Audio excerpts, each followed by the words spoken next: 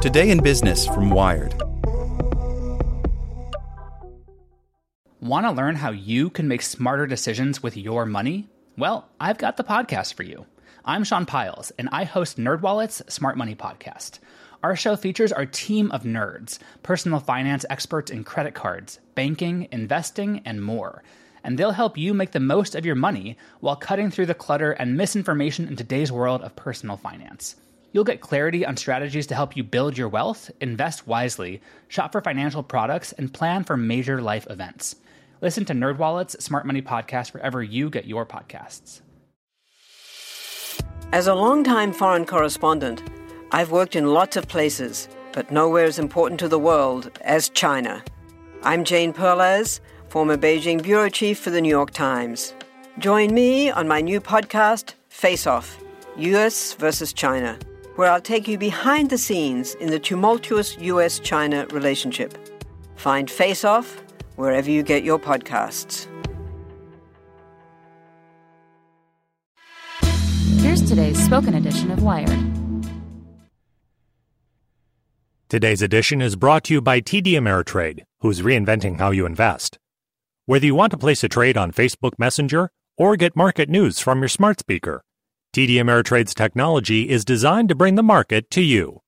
See what's new at tdameritrade.com/innovation. Juul's answer to its PR crisis? The Millennial Marlboro Man, by Natasha Tiku.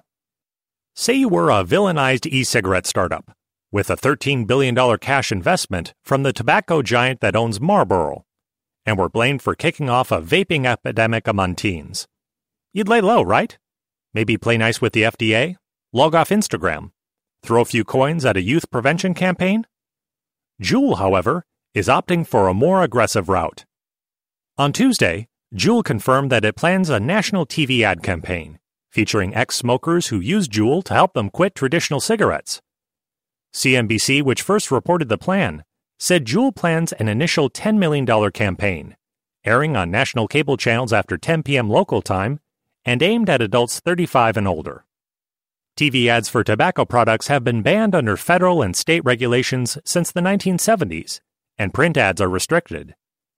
Advertising standards have not been formalized for e-cigarettes, which are regulated differently by the Food and Drug Administration. E-cigarette companies have advertised on TV before, notably Blue and Enjoy, which ran a Super Bowl ad in 2012. But in the intervening years, Juul has far eclipsed both brands, with 70% of the retail market, according to data from Nielsen. TV is a new medium for Juul, which has grown through social media channels like Instagram, Twitter, and Facebook, although the company claims most of the marketing is organic and unpaid. As criticism grew, the company changed the look and feel of its online accounts to focus exclusively on adult smokers switching to Juul. Juul's version of the post-millennium Marlboro Man is less seductive and more cautionary. The TV ads, which Juul posted on its company blog, share the same somber, drab aesthetic. A radical departure from its initial brightly colored #Vaporize campaign, which featured attractive 20-something users. Juul shut down its U.S.-based Instagram account in November after an FDA raid on its headquarters and the agency's wider crackdown on e-cigs. At the time, Juul also pledged to provisionally suspend in-store sales of some of its sweet flavors, like mango, while continuing to sell mint-flavored pods, a popular flavor with kids. Days after Juul announced its self-regulation plan, the FDA released proposed rules around e-cigarettes that stop short of an outright ban. Then, in December, Juul said it had agreed to accept a $12.8 billion investment from Altria in exchange for a 35% stake in Juul. That appears to have irked the FDA. The agency did not respond to questions from Wired, but Commissioner Scott Gottlieb told the New York Times last week that the companies secretly negotiated a financial deal to extend Juul's reach, even as they told federal regulators they wanted to stop underage vaping. Gottlieb told the Times he is drafting letters to both companies and plans to summon executives to FDA headquarters to explain themselves. Coming just days later, Juul's small screen debut could be interpreted as another instance of flouting the FDA. Elizabeth Crisp Crawford, a communications professor at North Dakota State University and author of the book Tobacco Goes to College, says Juul's proposed campaign will likely appeal to its intended audience, middle-aged viewers, because Millennial and Gen Z consumers don't really watch TV. But she said Juul's initial TV budget is small compared to brands like Pepsi.